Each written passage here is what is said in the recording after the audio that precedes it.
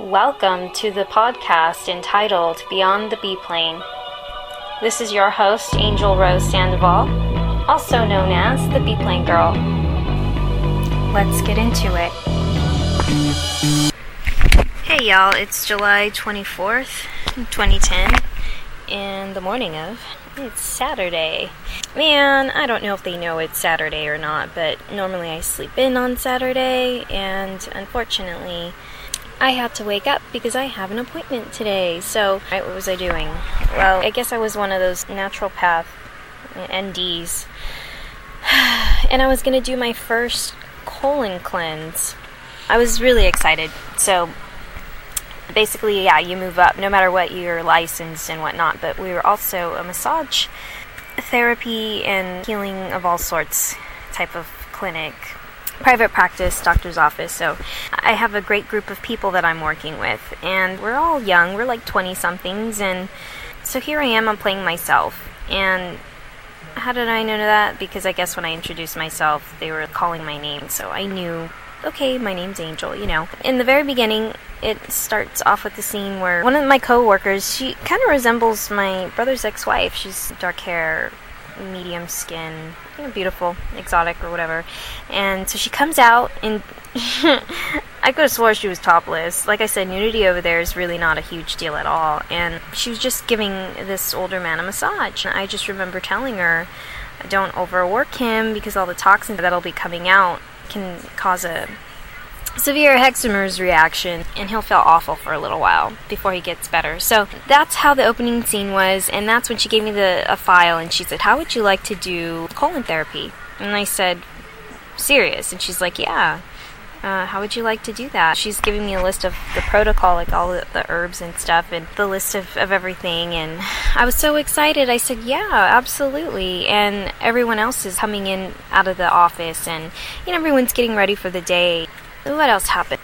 Yeah, I think it was someone's birthday. Some of the crew was outside, so I came out saying hey to everyone else that I didn't say good morning to, and I picked up a card. It had pink hearts or pink flowers, and I just remember reading somebody's little note saying like, to so-and-so from so-and-so, and I think the name was Ron. Then I turn around and I look up and I see from another office, because we're just renting this space, and it's like a 2-story, 3-story space. All of the rest of my crew go back inside, because I totally don't remember what happened in between that. I remember that this gentleman comes, and he looks like he's Indian. Like I said, sometimes we just have like an all-dark cast. It's really interesting. We're all minorities here, which are now the majority. He's introducing himself, and I'm just sitting there, and he's like, my name is so-and-so.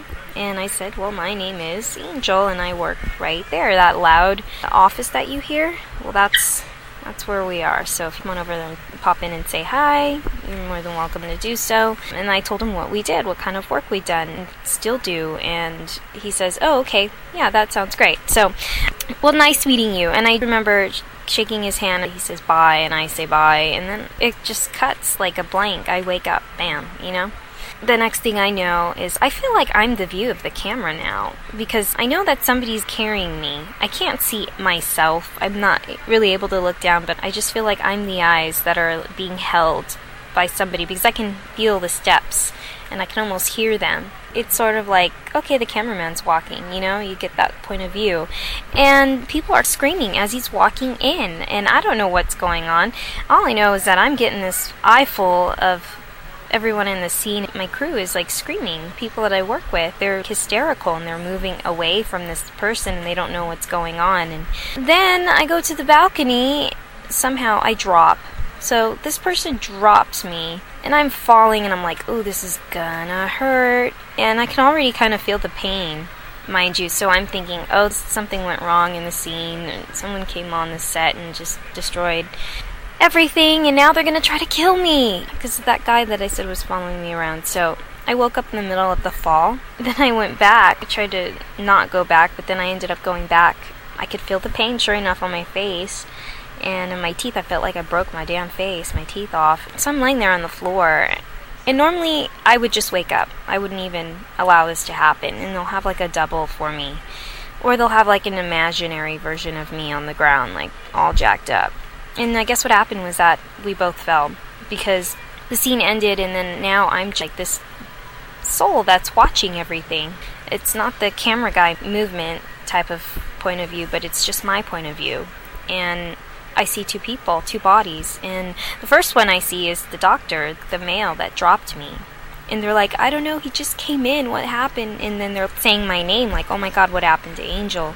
What happened? I don't know. And everyone's just hysterical, traumatized, because you've got two bodies that are laying side by side, all crazy and everything. But the view goes, towards the male first, and so they pick him up. But he's actually alive, and he's mumbling these crazy things, like, I just fell, and he's okay. He's alert, but then he's sort of just frazzled. Kind of like he took some weird drug, and he's just talking crazy nonsense.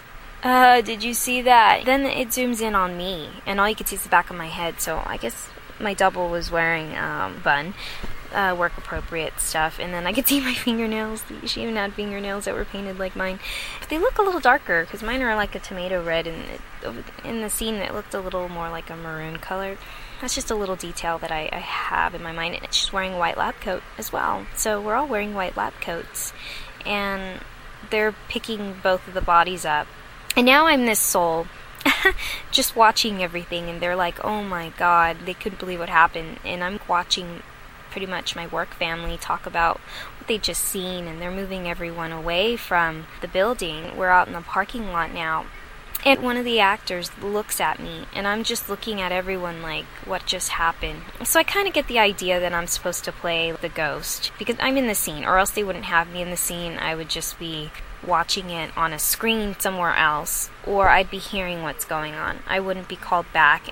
I'd be called back later, but I'd be in my body at this time. So I'm standing there, and I'm like, okay, just act like you're a dead person, walking around and kind of confused, and they don't see you. And so she looks at me at this point, and all I see is gray. I don't see anything. Now it's gray, and I hear the voice that says, all right, stop. And he says, and it's, the director, and he says, you're playing unseen victim, not seen victim. And I love validation like this, once again. And I guess he was just telling them, don't look at her like she's really there. Obviously, she's an unseen victim that's in the scene, so ignore her.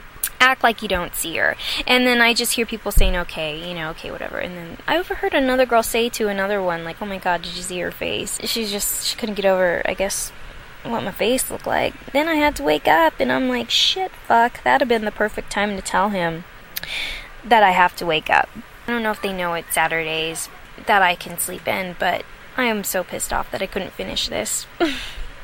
Because it's after REM hours. Yeah, I was waking up off and on, but I was still being brought back. So the cool thing was that I'd have a whole story to actually tell you guys.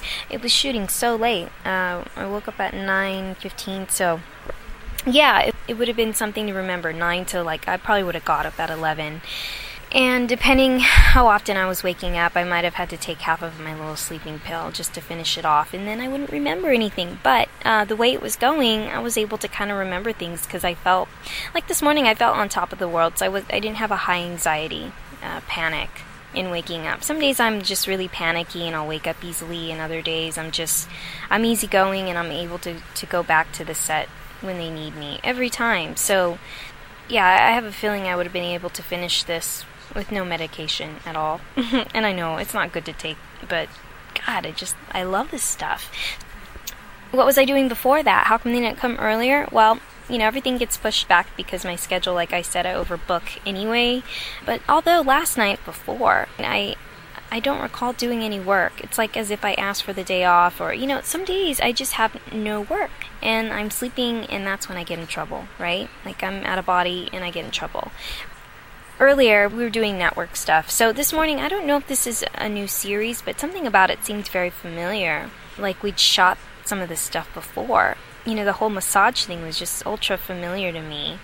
I'm hoping it's a series, because that would be awesome. I would love to continue to work on this, have more of a memory, and tell you what happens throughout. But it could be just a movie, like a made-for-TV movie. But it was definitely it felt like a film. So I'm just going to say it's either a film or it's a series. But it's a well thought out series. So I feel really sad, and I probably have a body double right now just filling in for me. I feel like crap, y'all. My battery's running low here. My last diary cut out there. Looks like that's it. If I can fill you in. Diaries that are missing between dates of July 2010 to November 2010. There seems to be this jump of me and Yahoo trying to kind of work things out in July. At the same time, he was trying to destroy my reputation. I wasn't quite aware of what was going on because he was playing both sides, him being bipolar and whatnot. Then finding out a little more as time passed, the things that he would do, i.e. pay people to do to me. I was still a working girl in the industry. And he would take the money. Somehow he would pose himself as me, and then he would go and get the money in the form of me. He was really, really good at magic. He's so good at magic that it's demonic. I would say the straw that broke the camel's back was sometime between in August, September. I just remember that I was on set doing some sort of television series or some sort of television project, and it was live. It was fast running. I don't remember which network it was over there, but we tend to have not only those who have passed on into the next world, leaving their legacy here, but they will also start or pick off where they left off in the next world. And so you will see similar syndicated networks with the same name, like I know NBC, I know Fox, and I think actually all of them, ABC, I've heard of ABC. I don't know if CBS exists on the other side, but I know Fox, NBC, and ABC exist. Whoever left here, went over there, created the networks lawfully. Apparently things have to go through the legal way of establishing these networks. Any kind of broadcasting entity, you'd have to go through it in a lawful way if you're going to carry on the same name. So anyways, I was on set one day and we were filming something. I just remember I was on the other side of the counter talking to someone. I want to say it was a woman I was talking to. And I don't know what scene we were filming for what project. I don't even remember. This was like over a decade ago, but in those diaries I think I'd had every single detail that I could remember. Anyways, beside me, invisible, was this entity. I'm in the middle of talking to the person over the counter, and the next thing I know, I just get yacked on. Just fucking yacked on by this invisible entity. I don't even know what the fuck happened. Since it was live running, you have to understand, people were shocked. They don't know what this was, if this was planned. I think they found out right away that it was not planned, that this was, not part of the show anyway. So the entity being invisible just completely puked its guts all over me, and no one knew who it was. I found out that it was Yahoo. This was during the time when he was just really sick. He would be in rehab, then he would be out, then he would go back, and then he would be out again. He would be using, and he was so sick that he couldn't even hold down food. He was so sick. He was very skinny. He had lost most of his teeth. His skin was really bad. Yeah, he was very, very weak. And he was struggling. He had so much turmoil, so much anger. And he was literally sick that day, that moment. And he decided that he wanted to just full on humiliate me. And so everyone was trying to figure out, oh my God, did you see what happened? Who did this? Why would they do? This is so fucked up, you know? And that's when I started getting trafficked. That's when I started becoming so-called, quote-unquote, missing. I was the missing girl. I was so busy doing drugs and selling my pussy that I did not want to fucking report to work apparently on set. I just was missing, but the reality was that opened the door for other entities to come in and make a lot of money off of me. And drugs were involved. So they would drug up the dreamer, take me to different locations and sell me off. I changed probably through quite a few hands. A few people knew what was going on, but the rest of the world just had no idea what was going on. I didn't see Fern for that whole time. Didn't see Fern, didn't see Alex, didn't see Noe. They're supposed to be my spirit guides, but it's all bullshit, you know? No one from the tribe. Fern, as far as I know, Fern was the only one from the tribe. Alex was her soulmate, and then Noe was just, I think, some friend, a mutual friend of theirs. She was in the tribe with the so-called union that somehow made it to where she was supposed to be my spiritual guide through this life, you know, because I did them all a fucking favor and went and got reincarnated or whatever. I'm doing the mission and they got to stay behind on the astral plane. Others came back apparently as well. One thing that I'd also like to note is apparently I was doing porn. Apparently I was funding my own porn with all the money that I was supposedly raking in from pretty much my whole career. This was the rumor anyway. But the reality was that money was gone. Anything that I was paid out from my career, which you'd have to understand, I knew Yahoo for most of that time that I had started my career up until the point where things got really bad. He was always on the sidelines taking the money. He'd just step in at the time of receiving payment. And dreamers generally are supposed to have some sort of publicist that is also linked to, you know, their accounts for receiving money. So I guess apparently when we die, if we should cross over, we would have money in an account that was, I guess, being held for that whole time that you were working. Because the last thing they need is for the dreamer to cross into the next world and say, hey, you owe me money. So strange, but there are legal ways to go about dreamers getting paid, apparently, out of the body. Same thing with like inventors, anybody who comes up with something that makes a deal on the other side. If they go to claim that it is theirs, then you got like a pending lawsuit on your hands if it wasn't taken care of in the legal way. One time I recall seeing a demonic entity when this was after the barf scenario, when everything got so bad, when it was like, yeah, now we've entered the aftermath. It's when everything just came crumbling down, right? Downward spiral. The only way out is through. There's just no way you're going to get out of it. I just remember seeing a demonic entity in the space.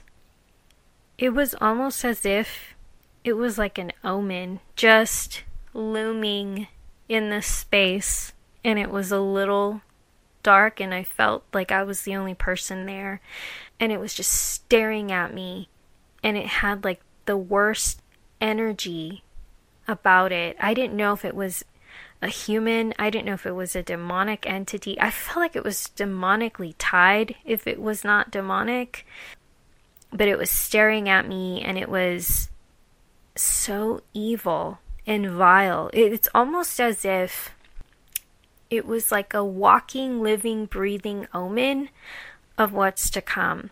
And there was no way that you are going to escape it. It was there, and it was there for you, and you are going to have to endure it. That's what this thing was. Like, it was like following me. Like, it was bringing all the chaos. It was the most creepiest feeling I've ever felt, next to being killed out of my body, you know, like being hunted down. I feel like I'm alone and no one else is there to help me. Like, you can feel it in the ether, that eeriness. Well, looks like that wraps it up. Thanks for listening.